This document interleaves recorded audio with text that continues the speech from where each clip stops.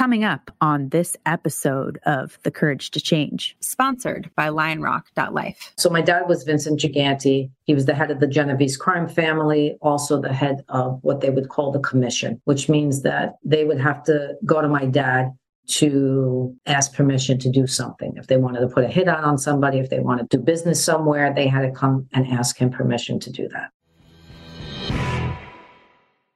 Hello, beautiful people. Welcome to the Courage to Change, a recovery podcast. My name is Ashley Loeb Blassingame, and I am your host. And today I am here with Rita Gigante. Rita grew up in a world swirling with secrets, lies, and multiple sins. Her father, notorious Mafia boss Vincent "The Chin" Gigante, was the leader of the Genovese crime clan and the head of all 5 New York crime families for decades. But until she was 16, she was kept in the dark about his underworld activities. She unknowingly hung out at mob headquarters and witnessed her dad's whispered meetings around the dinner table, but only knew what she was told by her mother and her siblings about his odd behavior. Dad's sick. Keep your mouth shut. Don't talk about the family. Living with the family secret and other shocking betrayals she was to uncover, then instructed to conceal, plunged Rita into emotional and physical turmoil for years. Then there was the blockbuster secret she herself kept hidden away. As the youngest girl in an old-fashioned, devout Catholic family, how could she confess to the unforgiving godfather that she was a lesbian? They were all going to hell, she figured, unless she could find a way to embrace the truth and find redemption. Today, Rita Gigante is a gifted and sought-after intuitive psychic, medium, and healer. She uses the knowledge acquired through life experiences and studying with renowned teachers such as Eamon Downey and Ginny Johnson. Rita also uses her skills to be a prolific author, speaker, and teacher. What a story. I mean, really, what a story. It is, the daughter of a mob boss who ran all 5 New York crime families for decades. And she didn't know until she was 16 years old. So wild. It's really the story of a girl who grew up in trauma and how she dealt with it. And that trauma, how it translated into beautiful recovery and gifts that she would embrace later on. But it is absolutely incredible. But of course, there is something so fascinating about this world that she lived in and many of the rules that came along with that. If you want more information and more details, definitely check out her book. We have it linked in the show notes. Without further ado, I give you Rita Gigante. Let's do this.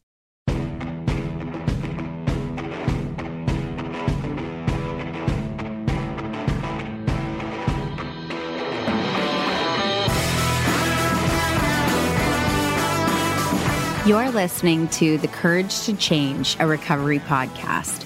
We're a community of recovering people who have overcome the odds and found the courage to change.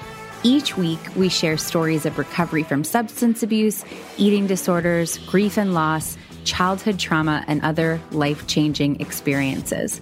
Come join us no matter where you are on your recovery journey.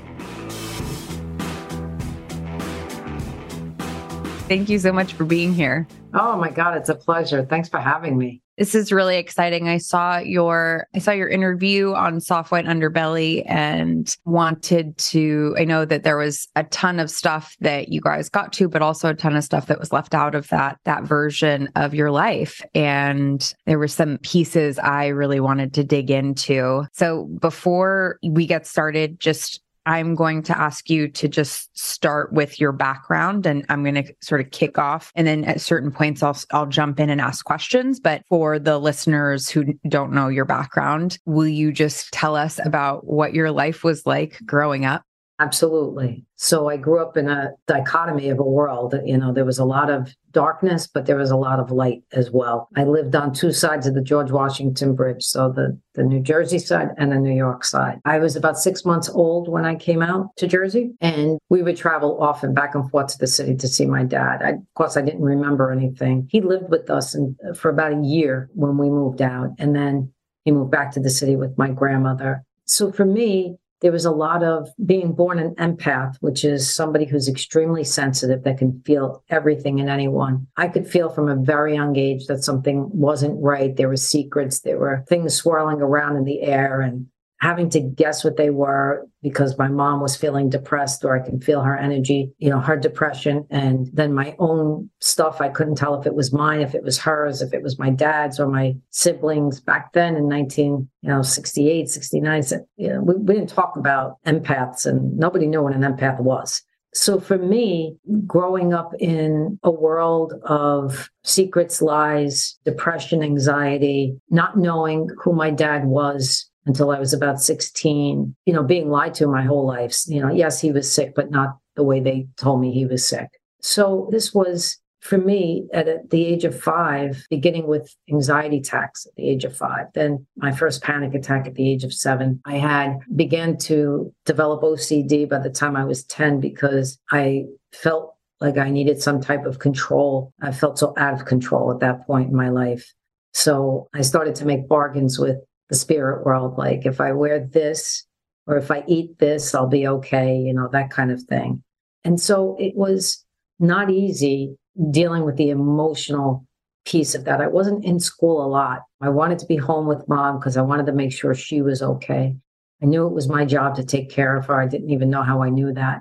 And then at a young age, I was told, take care of your mother. So this became my life job, energetically, emotionally, physically sometimes, and took a toll on me. But I want to say that it wasn't all bad in that childhood. There was a lot of light from my mother's side of the family who loved to have parties. They would come out and, for the summer and hang with us for weeks at a time. And they'd like to play games. So they were gamblers, So we always were with them in the summers. And it broke up the feeling of depression and anxiety and all that went with that. It was a true dichotomy. Did you have siblings? Yes, I have siblings much older than me. So the one above me is 10 years older. My oldest sister is almost 16 years older than me. It was kind of like a change of life baby. When I was like 5 years old, 3 out of the 4 of them were already gone. By the time I was 6, my sister was having her first child.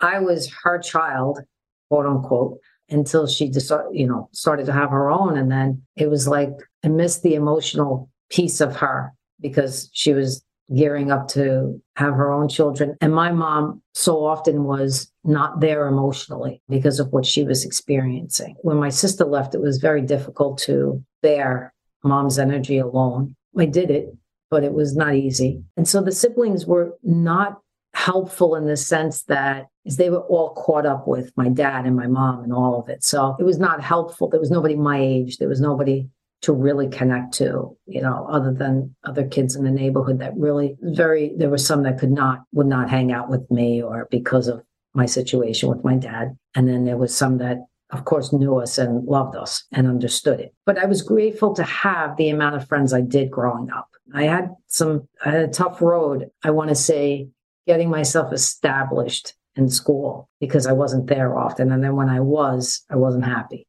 I got picked on a lot when I was young because I would dress a certain way. I didn't wear girls' clothes, really.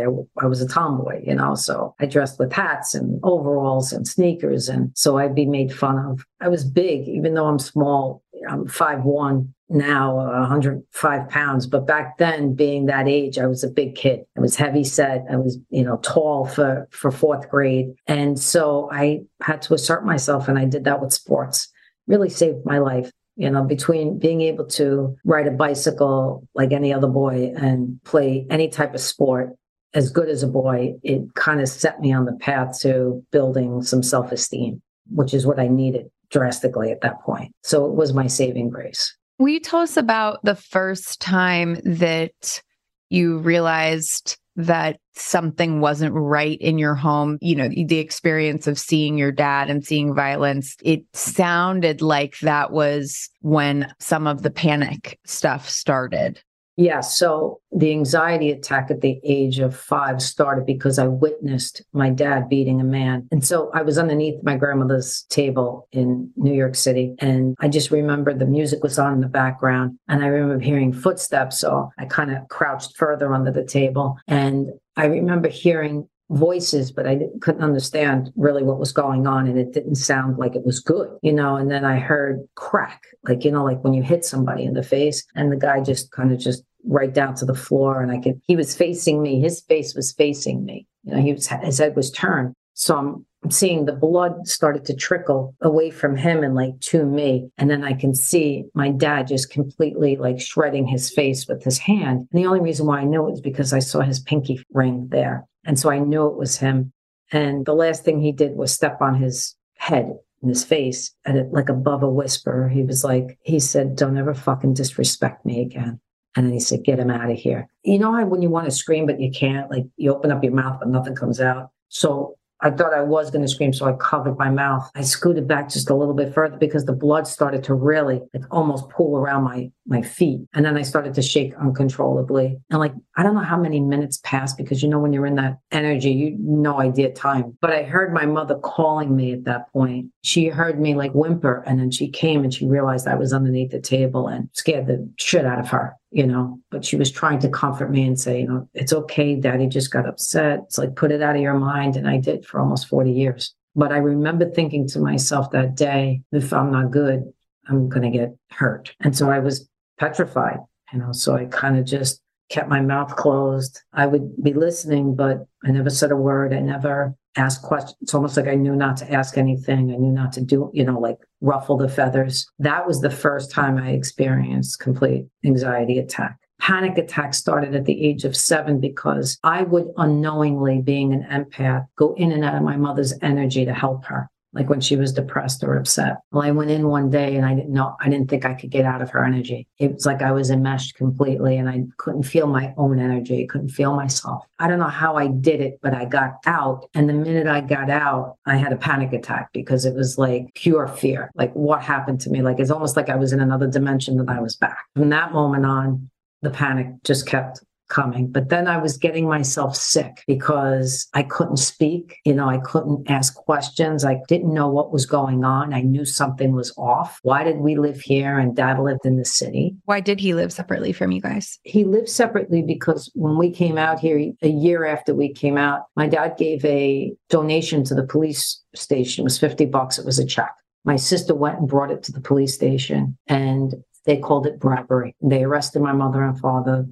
This whole thing happened. And at that point, he knew he had to go back to the city. So that's what he did. He went back and he lived with my grandmother. They arrested your mother? Yeah.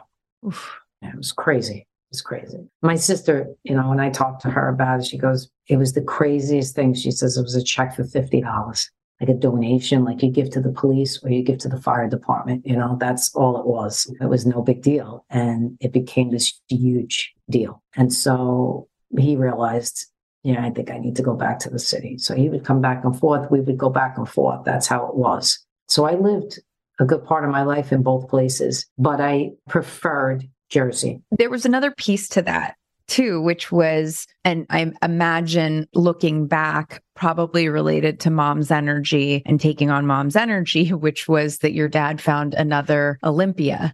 Yes. So that was before I was born. My siblings were already here. So there was 4. He had met her, I don't know how, it could have been going on even before my mom and dad were married, but I think it was after. I'm almost positive it was after they were married. And she was introduced to him. This is that life and what you did in that life. You had a wife and then you had somebody else on the side.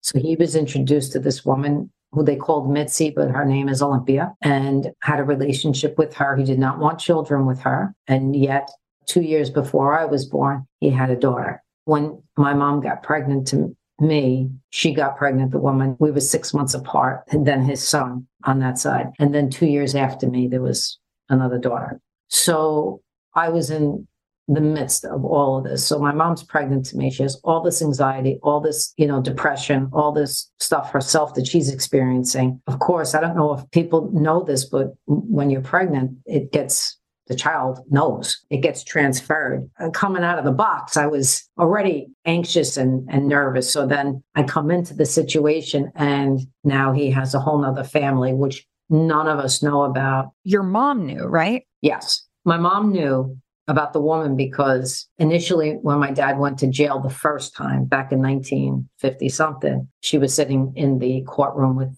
my mom that day, but across. She got on the elevator with my mom, and my mom knew immediately when she got on the elevator who she was. And she tried leaving my dad the first time, and he begged her to stay, and he promised it would end. And she stayed because she loved him. and it never ended. And so it caused a lot of grief for us, for that family, for my mom, for my dad, for the family that he had in the street. It was to keep those kind of secrets a lifetime, so I was in my 20s when I found out about them. That's a lifetime, Yeah. It's like, I can't even imagine what the experience was for mom or him, or I have a lot of empathy, and I was able to move through that piece and forgive them and understand it from a different perspective. But until I got to that point, sometimes it was brutal. As the experience of knowing something isn't normal, but not being able to ask, how is it that you didn't say, Mom, what's going on? Or why is this like this? Like, what would keep someone, as someone who hasn't had that experience and is a big loudmouth, I wouldn't know how not to ask the questions. How does that work where a little kid just knows not to ask and then doesn't? Yeah, I think having the experience under the table kind of solidified that for me. It was like, keep your mouth shut, and because everybody was like, I would witness the whispering and the shut the door, like, make sure she doesn't see kind of thing. Or my dad would be at the table with these guys and they would be sending notes back and forth to each other, and the radio would be on and the TV would be on. And, they would only speak above a whisper, and they would go to his ear to do it. He'd either write something down or whisper back, and then the papers would be ripped up and thrown in the toilet. Like, these are things I've witnessed that I would say to myself, all right. So I would ask my sister, I would say to her, like, what's daddy do? Or, what's going, but it was daddy sick or daddy this or daddy that. He works in a hat company, or his heart is sick. And then his brain was sick and he was paranoid schizophrenia. That, it was a myriad of things. But, at the age of 11, 12, when I'm coming into my own sexuality and I'm realizing like, I'm not going to be with a man in this life. I'm not going to bear children myself. And, coming from a Catholic Italian, very domineering male energy, this was a clusterfuck for me. This was like, not only am I not going to ask anything, but I'm not going to say anything either. So now I'm holding my own shit in, not able to tell anybody anything I'm feeling, going through the motions of puberty, not being able to tell, even though they know, like, your own kid. You know what I mean? Like, when your kid is not, if I'm running around in a baseball cap with, ripped jeans and Adidas sneakers, like, yes, I'm a tomboy, but there were things that were showing them I wasn't going to be with a man in this life. I was going to be gay, right? But nobody wanted to see it, and nobody can really touch it or want to know about it, because in this religion, it was forbidden. Like, you were going to hell if this is who you were. Then I started holding my own secrets, which made me even sicker, because now I can't even speak my own truth. So now I'm getting all upper respiratory, everything from, upper respiratory to pneumonia to anything having to do with my throat, my ears, because that's the area of speaking your truth. Sometimes headaches, panic attacks, anxiety attacks, OCD, you name it. I was experiencing it throughout my whole childhood, right up into my mid-20s, and probably didn't fully, I call myself a recovering whatever, because you're still going through shit. You move through things in bits and pieces as much as you can handle, right? So we're healing a lifetime, but probably in my mid-30s that I'd say I was coming full circle. So I was still experiencing all of those things right up until my mid-30s. And I could still experience panic and anxiety and OCD now, depending on, what's going on in the life and the stress factors, and it's how I coped. I mean, I was looking at the OCD as my friend at that point. As I look back, I'm like, that was my friend. It helped me get through. So I laugh at it now when it happens, because I'm like, oh, all right, I'm fucking stressed. Here it is. So yeah, so that was hard. That was not an easy road. But I realized that about maybe I was 19 or 20, I came to the realization that if I didn't help me, like, no one was going to be able to. Like, they just didn't know how. They loved me. I could feel that they loved me. I could feel that they wanted to help me, but they didn't know how. They were stuck in their own religion. They were stuck in their own way that things should be back in that day, especially if you were Italian Catholic. It was like, you got married, this was it. You stayed with the person you were supposed to be with. You didn't kind of ruffle the feathers.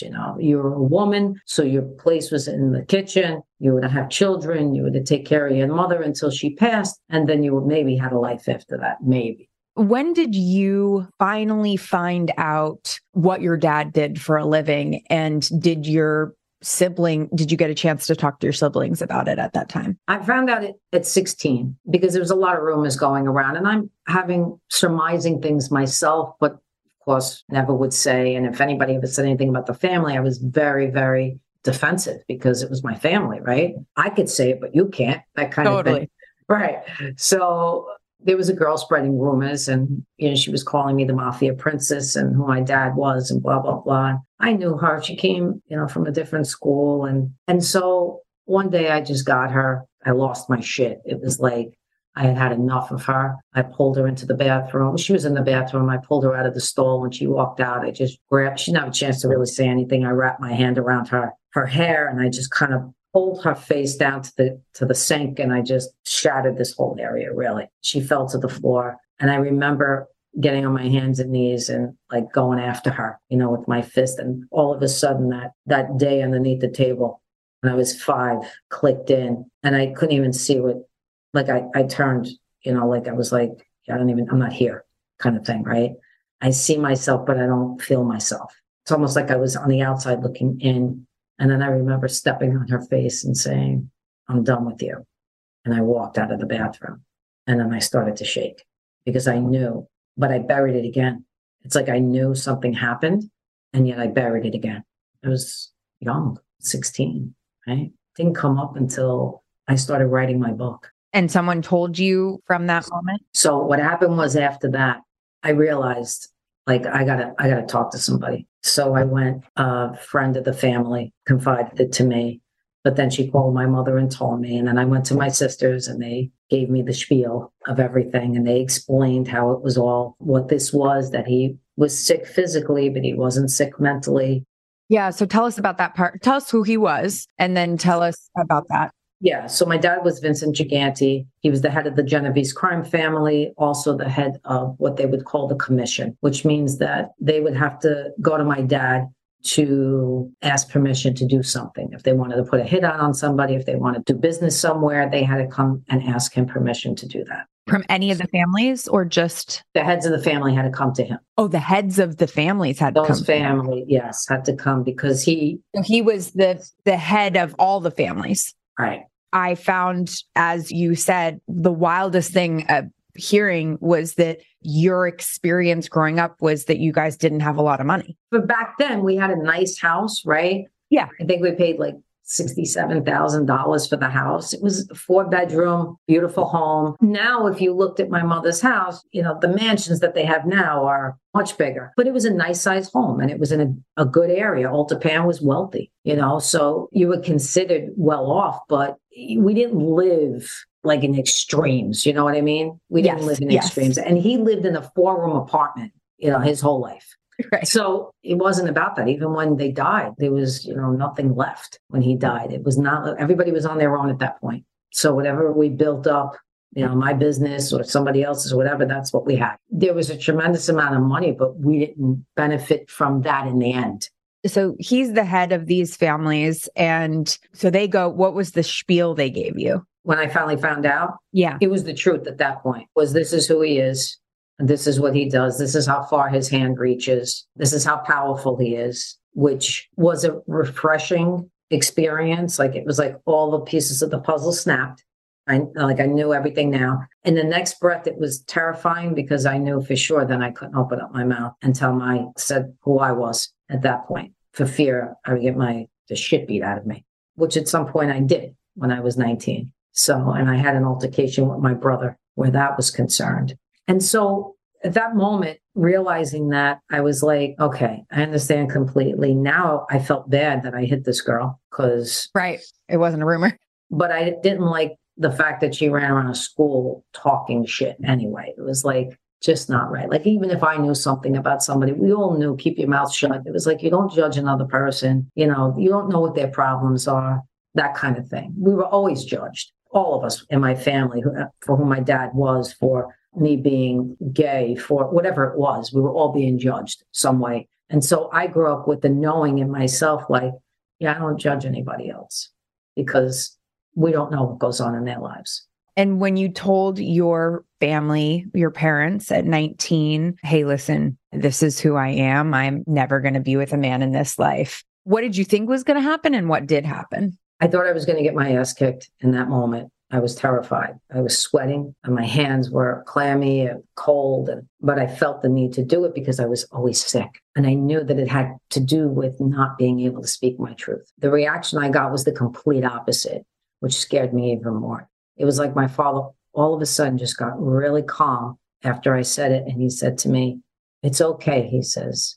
Kids your age go through this. You're just going through like a phase. And the way he said it, I knew by his voice and his tone and his mannerisms that I better just cop to that and leave it be. Yeah, so I went back in immediately, left the room, got in my bed. I don't think I got up for 3 days because I was like, fuck. I was just relieving myself of it. And then I got that and I knew I can read things really well because of the way I was raised. So I can read a room really well. Yeah. And I can read energy really well because I'm an empath. So knowing don't open up your mouth after this was like, okay, I went back in the closet till I was 24. And then I just came out to my mom after that. You know, what is interesting about so much of what you went through, one of the stories you tell about how you were, sexually groped by a crossing guard. And something that's interesting is that, so if your dad is the head of, the crime families, right? In some ways, you think no one will mess with you. You're totally protected. If someone does mess with you, you're totally protected. That they would pay dearly for that. And yet, because of the severity of what your dad would do or what the belief that your dad would do was, you were not protected that way, or your truth was kept in. Squashed. Yeah. Squashed. Right. And so I thought that was really interesting. Like I would have thought that, that anybody who touched the mob boss's daughter that was it. But really, there was a lot of thought that had to go into, with everyone, your mother included, into how this power was unleashed. And that usually wasn't done by the father. It was done by the women in the family, it seemed like. Yeah. So it's interesting. When I think back to that time, I think to myself, I was shut down. Like I told my mother what happened and she was petrified. You can see it. We can't tell your dad because she was more petrified for his soul than she was anything. She knew what he did. She knew what he did for a living. And yet she didn't want to know, right? There was a piece of her that didn't want to know. She also wanted to protect the man because he was old in that way. So she took care of it herself instead. But it would be another glitch on my dad's soul. One more thing to have to go to hell for, because they really believed in hell. They believed in that. So a lot of my mom's decisions was based on what her belief system was around her religion. By that belief system, didn't it not matter at that point? Yeah, in her head it did. Okay. Like if it had to be by her hand, it mattered because then she participated. Okay, that's interesting because then she participated, right? Okay. Because if she didn't know, if he didn't tell her anything, which he didn't, she was never involved in any of that, then she didn't know. It was easier to not know. But if she knew, then she participated. And that would have been something she wouldn't be able to handle. What about your siblings? Were they involved? Were they able to make their own way? Yeah. So my older sister was his confidant. The next sister in line, there were 2 girls first. So the next sister in line, she was a little bit of a rebel without a cause. And so she wanted freedom, but there was never freedom, so to speak. So she had to figure out her own way, her own guidance. And like I said, my mom's family was really good with us in that way and helped us in a lot of ways. And it's so interesting because my mom had, a brother and several sisters, and yet she never even talked to them about that life and about my father. She spoke to no one but my grandmother and my sister, both my sisters. And that's when they got older. Then, my brothers, they were never in the life, I want to say. They were never made men, but they had connections that my father gave them. And now they have legitimate businesses that they run. If they do anything else, I'm not aware of it. So I can't speak to it. But they made their own way. And me, I knew I had to. I knew I had to make my own way, which I'm happy about, actually. Yeah. Stay tuned to hear more in just a moment. Hi, everybody. Ashley here. As many of you know, I got sober at 19 after going to many treatment centers. And years later, when my aunt passed away as a result of her addiction, my father and I and our business partner, Ian Crabb, started a telehealth company in 2010 called Lion Rock Recovery. We started with a PowerPoint and a dream, hoping to help people overcome barriers to treatment like affordability, accessibility, and privacy, which we were able to create in this program that we started. Today, Lion Rock Recovery, our little PowerPoint, treats people all over the world. We have over 200 clinicians, and it's an amazing program. We have an intensive outpatient program that has so many different time tracks to fit into people's schedules and specialties like professionals group, LGBTQIA, trauma, and many, many more. We are able to help people anywhere in the world with any schedule, and all of it can be done privately. This is our dream come true. And Lion Rock Recovery is available to any of you who have family members who are struggling, or if you're struggling and you need to talk to somebody. Our admissions team is there around the clock for a free phone call, also a live chat on the website. There's so much there that we've worked so hard to bring to you. Please check it out, lionrockrecovery.com, or you can call the 800 number, 800-258-6550. Thank you so much. What is the trauma, or how is the trauma different for kids who grow up under a man of such great power? Obviously, there's trauma from the violence and there's secrets and that kind of thing. Those are all traumatic. But is there a type of trauma that comes from being in that the shadow of such life-encompassing power? Or is there, when you look back, are there types of family systems that you relate to that, are similar, even though they don't quite look the same?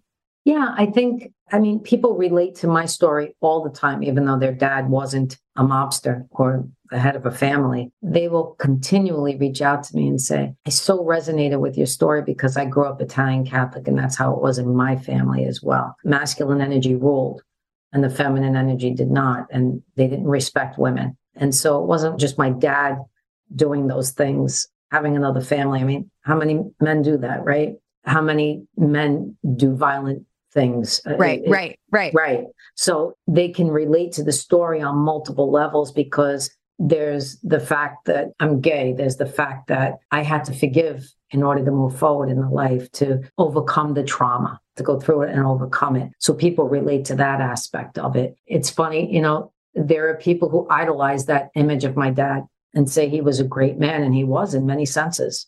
He was brilliant in many ways, and he had a very soft side to him, especially when it came to helping people, especially the elderly, especially kids who didn't have. He would constantly be giving. So he had that way about him. He was extremely charismatic. So when they speak to me, they speak very highly of him, and they love that I've transmuted the energy from that negative darkness to the light and healing. It gives me such a great feeling to know that people are connecting on all different levels. Will you talk to us about what your dad did? I love you're like, he could have won an Academy Award. Will you talk to us about how he made himself, what he did to try to insulate himself from the FBI and how that ended up backfiring? Yeah, sure. So he didn't speak on a phone for 40 years. Never spoke on a phone. He only went in a certain radius, certain block radius. He started with the mental illness early on to kind of like prep the whole thing for him to be of that energy, of that world, of that sickness. He would check himself in and out of mental institutions every so often. As a ruse. Yeah. Every time he felt someone was getting close, he would, check himself in, and we have to go. I always say that was the hardest piece for me because I understand depression, anxiety, and all of that, right?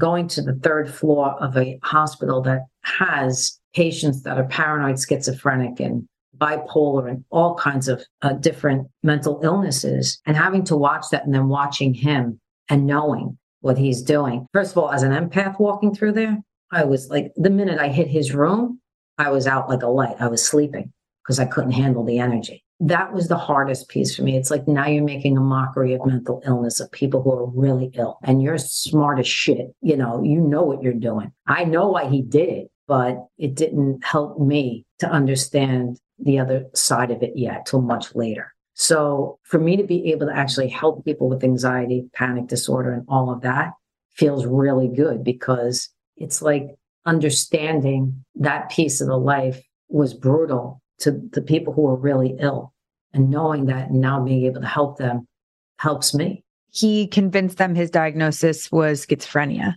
or he paid them to. Either or, right?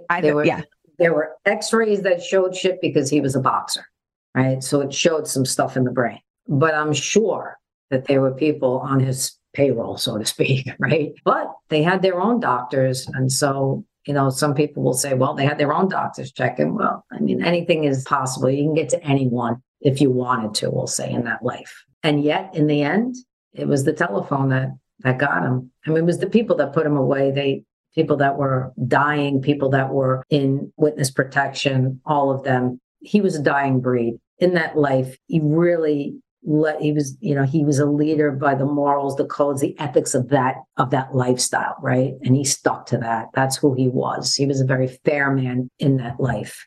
But in the end, none of it mattered.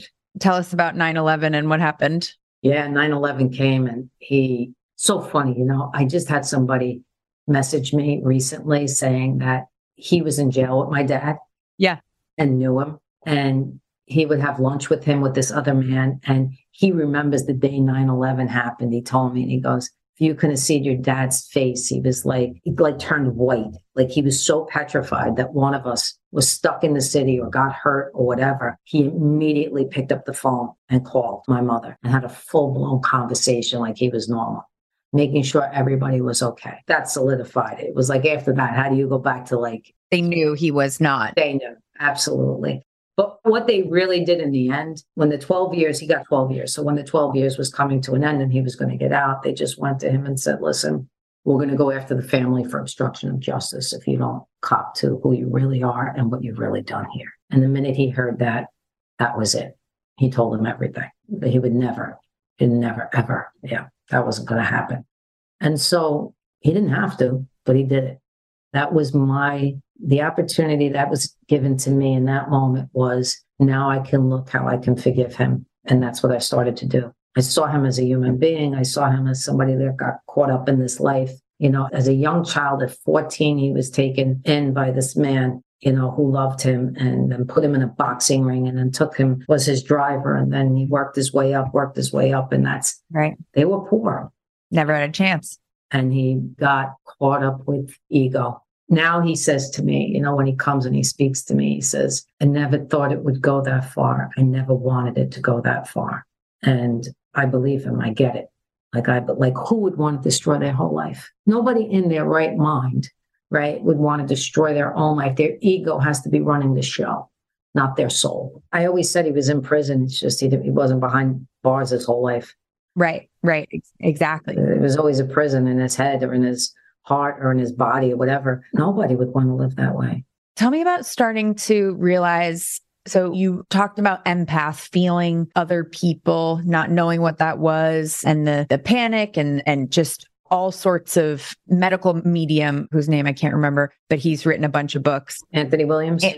Yes. Anthony Williams talks about being a young kid and hearing these diagnoses basically. And he talks about this famous scene of him being 4 years old at Thanksgiving and telling his grandmother she has lung cancer, and everyone, and she goes and gets checked. And, of course he has no idea what he's saying. It just comes to him. Right. And he talks about the burden of that and having no idea what's happening to him and feeling crazy and so on and so forth. Did you have experiences as it take me from I'm feeling things to I'm starting to have knowings and cognitions, and maybe what was the progression for you? So the feeling was always, what spirit tells me is I was born a healer. When you come to heal, you have an empathic energy to do so that you can feel people's energies, right? So born a healer, so born an empath. Probably at the age of puberty, and really I remember at the age of 14 or 15, I started to have these knowings. Like I knew things that I didn't know how I knew them. Like someone could walk in a room and I could read their energy and know exactly what was going on with them or know the type of person they were. Or I didn't know, like people would come to me for advice all the time in high school and I didn't understand why. Like, was it knowing specifics or was it like, man, they're struggling or man, their dad just left or something? Like how? So if I go back, I remember there were specifics of things like, Okay. Their mom maybe isn't well, right? Okay. Or there can be just a general, that kid is struggling. He's got so much going on with him and his reading he's not comprehending, like that kind of thing, Got it. Okay. Why would I know these things, right? It just would come in my head kind of. I didn't get it. But at that age, like when you're 14, 15, like you're trying to like, get into a groove, you're in high school, I don't want to know these things, it was like, leave me alone. Like, I have too many secrets. Exactly. Why do I have to know more? Yeah, exactly. So I was just kind of grinding, getting through the day with these knowings. And then how old was I? I was about 24 when I met a shaman. I was introduced to the first person that led me on this path. She was a shaman. And she worked on my energy and she explained what the chakras were. And she told me about how to work with energy and what an empath was. Now I knew what an empath was. Now I realized what was going on with me. No idea beforehand. So it led to then another healer that spirit brought into my life, eventually to my mentor who explained to me that, yes, you have these psychic abilities. Yes, you can experience as much or as little as you want. Yes, you came here to heal and you're also a teacher. How you will teach will depend on how the life moves forward. Now I realized why I had no issue standing up in front of people and speaking. It was like natural to me. Where people say it's a fate worse than death, for me, it was like, bring it on. Like bring me 2,000 people. Let me talk to them. Right. So therein lies the teacher. And then it started to click. I went to massage school. I went to college to be an exercise physiologist. I went to massage school and I realized when I started to put my hands on somebody, things were happening. I was feeling things. I was seeing things in the body. I was trying to figure out. Like medical? Some of it was medical and some of it was just energy. It was like blocked. I knew it was blocked in certain areas. So how do I unblock the energy? And as I'm moving through with the people in my life to help me, I'm realizing how I can do it. At the same time, having to understand how an empath on a daily basis has to ground, protect, and keep themselves from not taking that energy on. And I'm so used to taking the energy on because I took on everybody's in my family. I mean, this was like a natural thing for me. It was like, oh, okay, yeah, I'll take that. But it was physically, again, getting to my body. So now having to learn how to separate that was a thing of its own. And it was like, oh, okay. So every day I would be grounding myself, protecting myself in a bubble of light, pushing my aura out like 15 feet all the way around me, just to not have anybody's in it. I would go into the supermarket. I would come out like Swiss cheese. It was like fucking, I'd be reading people like, he just had a fight with his wife. He came to the store because he wanted to get out of the house. And now I'm like, all right, I can't. I didn't even want to go to the store at that point. Once I got that under control and got better at that, I was able to hone in on my clairvoyant, which is the seeing of things. So I would close my eyes and I'd get flashes or blocks of words would come into my mind, or I would hear either in my mind or I would hear a voice or my voice, somebody telling me something, and then the hearing. And sometimes I could even smell and taste depending on who and what is coming in. It's kind of multiple ways I can connect when I'm working with people. And I enjoy it that way because it's happening for me in one shot. I don't differentiate. Like some psychics will ask you, do you want a psychic reading or a medium reading? I'll just say, listen, what comes in, comes in. What's the difference? So a psychic talks about your life, like what's going on in your life, how they can help you forward in the life, whereas a medium is talking to the other side, their loved ones, their animals, whoever comes. For me, it just all happens at once. And I just allow it to happen. Is that very stressful? Okay. Yes. Very stressful until stressful. Till Spirit said to me, get out of your head, drop into your heart, and just bring what we tell you forward. Don't worry about how it gets. After that, you're done. You're just the vehicle. Don't worry about it after that because it's not yours after that. We're asking you to help them in that moment. You're just a vehicle to help them. You're not healing them. You're not making the changes they are. When they told me that, that's what happened. It was like, okay, so I'm responsible for being a clear channel, but that's it. I'm not responsible for anything else. Right. The outcomes. Right. Because growing up in my family, I felt I was responsible for everything. My mom, I was the peacemaker in the family. I had to really differentiate that when I was working with people. I wanted to fix everything. Are you familiar with Windbridge? Yes. One of the things that was interesting for me is I tend to be a bit of a skeptic. I grew up in a bunch of different religions and went to Catholic school and very, very skeptical about things. And then, so I know a lot of people I really respect and find to be very scientific who were interested in psychic mediums. And my mom, who of all people, just, it didn't seem, I was shocked that she was really into the woman who wrote the Signs book. Oh, interesting. Okay.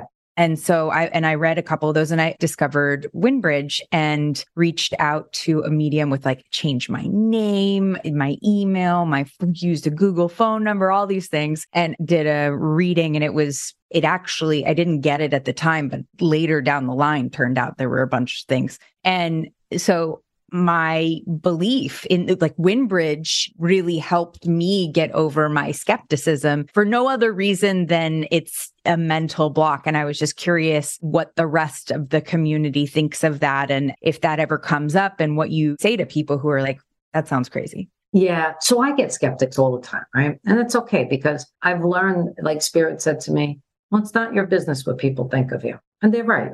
It's not my business. So I just say to people, I'm not here to convince you. I'm here to offer help. Whether you choose to take it or not is completely up to you. But I'm not here to convince anybody of anything. You're going to believe whether I tell you your underwear is pink or not. You're going to think I'm nuts or I'm actually telling you the truth. Was it a struggle ever? Yeah, absolutely. Okay. Absolutely. Because I wanted to do right by people. When the first time it happened to me, I was taken back, well, what do you mean? I'm not making shit up. Right. You know what I mean? Why would you even question that? But then I think to myself, well, they really don't know me from a hole in the wall. Why wouldn't they question it? Right? Who am I to them? Because the way I've grown up, I'm a secret keeper for the world at this point. People come to me and tell me their deepest, darkest secrets, and I'm good at keeping them because I learned how to do that. Right. So it served me somehow. But when it comes to spirit, there are no secrets.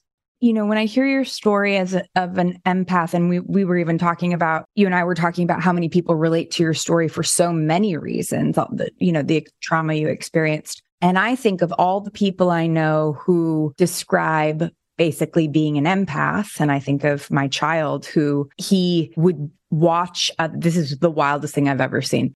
He's 2 years old and would watch a kid run, trip, and fall. And the moment the kid's knee hit the ground and scraped, my son would burst into tears watching, and someone else getting hurt, he would do the cry of physical pain. Cause your animals or someone, the physical pain. And I was like, oh no, that's, and it wasn't a one-time thing. I mean, he felt, and he physically feels hot and cold. He's an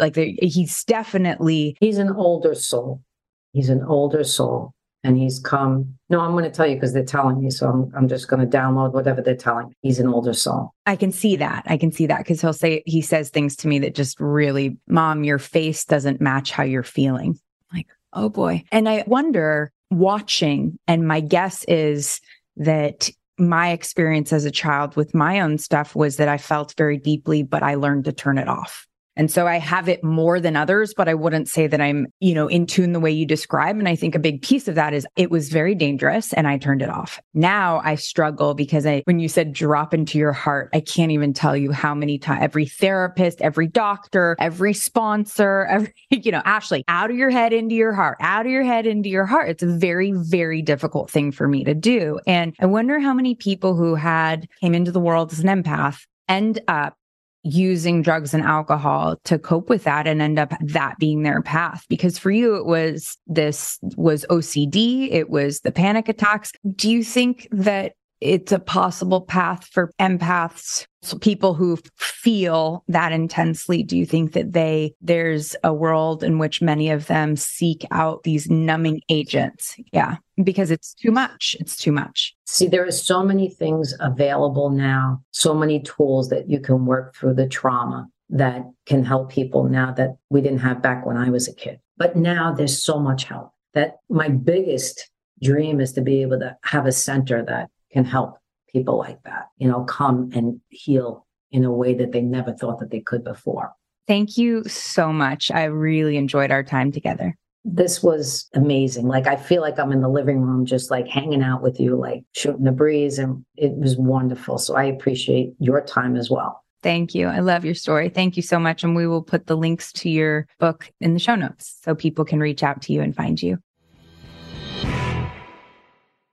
Well, being a mob boss's daughter doesn't sound like it's all that it cracked up to be. In my head, and maybe this is, Sopranos type programming, but I'm like, was there the 1970s version of an American Express black card? Like, what's the, like, for God's sake, hopefully you get some perks, some bennies out of this. It did not. It sounded like a whole hell of a lot of trauma and secrets and struggle and rumors and people looking at you while you're going through your awkward adolescent years because you're the mob boss's daughter. I was like, fuck all that. That sounds terrible. I know you imagined. I can see what you imagine, which is you in a fur coat with a long stemmed champagne glass at all times, just kind of walking about the town. And one of those cigarette holders. Pointing at things that you want, yes. Yeah, one of those I want that and that. Yes. And I'll I fly have private. 3 of those. I fly private with my 8 dogs, and each of my dogs has their own personal trainer. Keep going.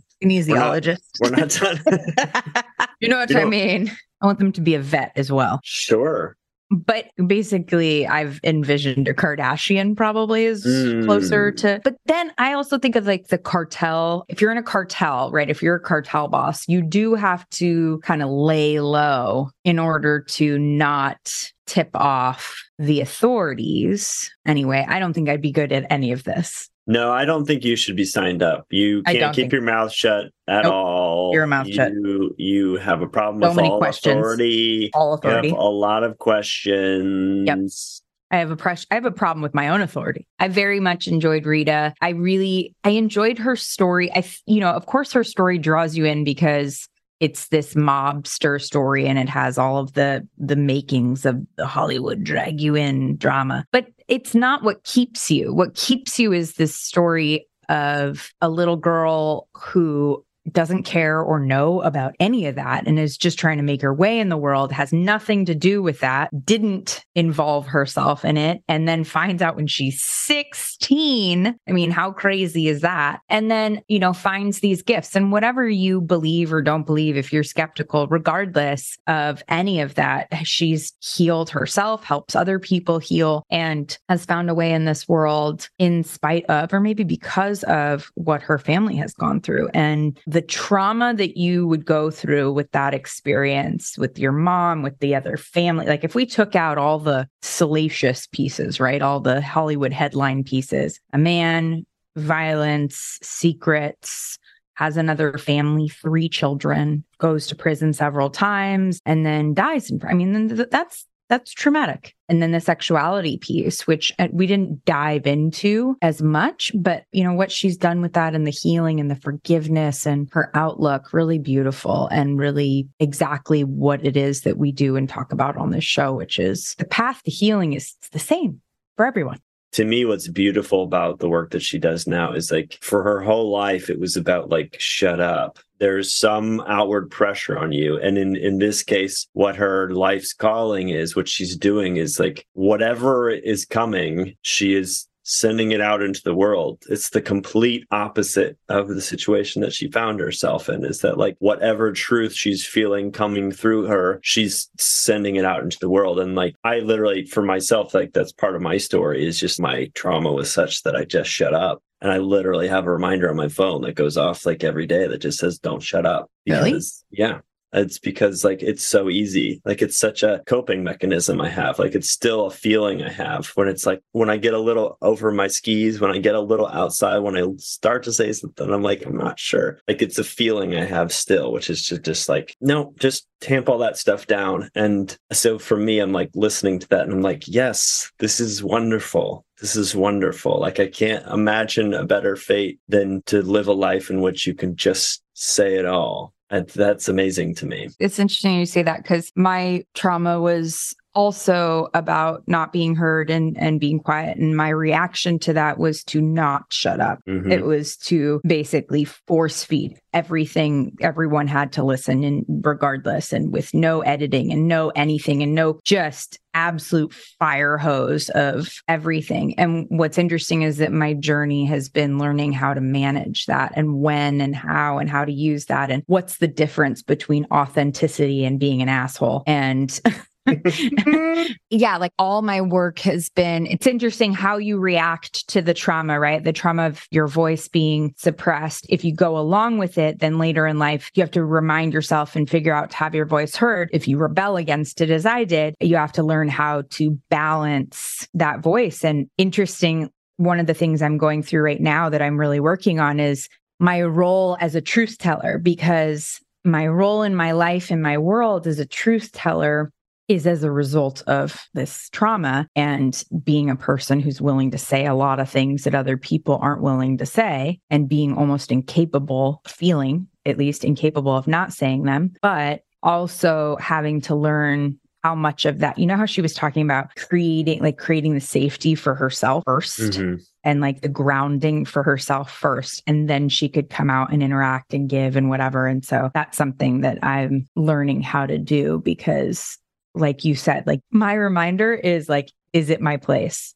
Is it my place? Is it my place? Like, is it necessary? Is it necessary? Is it kind? Is it useful? Whatever. And so it's just interesting. Like it's exact same thing. It's just a different response to the trauma. Mm-hmm. But yeah, I mean, we're only able to touch on some of the parts of this huge story. If you want the full story, check out her book, The Godfather's Daughter, An Unlikely Story of Love, Healing, and Redemption. Because there was even some parts where she just talks about like how you can possibly forgive somebody in some of these circumstances. And it's a really beautiful thing about forgiveness and understanding sometimes what that takes for people. So I encourage everybody to go grab that book, check it out. As always, we are rooting for you this week. We hope that you find your voice or you quiet your voice or whatever you need this week. Maybe you need one or the other. I don't know. Ashley, anything you want to leave the people with this week? Yes, thank you so much for being a listener. We are asking, please, please, please, if you enjoy this podcast, if it has been helpful to you, we really need and appreciate when people go and rate and review us, particularly on Apple Podcasts, but Spotify gives you the option to do that as well. Leaving a written review, even anything that says, I really liked episode number whatever, very, very helpful to us. That is podcast currency. So please rate and review if you have a moment and we have been helpful to you. We greatly appreciate your feedback. You can also reach us at podcast@lionrock.life and we will respond. We'll see you next time. This podcast is sponsored by lionrock.life. Lionrock.life is a diverse and supportive recovery community offering weekly over 70 online peer support meetings, useful recovery information, and entertaining content. Whether you're newly sober, have many years in recovery, or you're recovering from something other than drugs and alcohol, we have space for you. Visit www.lionrock.life today and enter promo code COURAGE for 1 month of unlimited peer support meetings free. Find the joy in recovery at lionrock.life.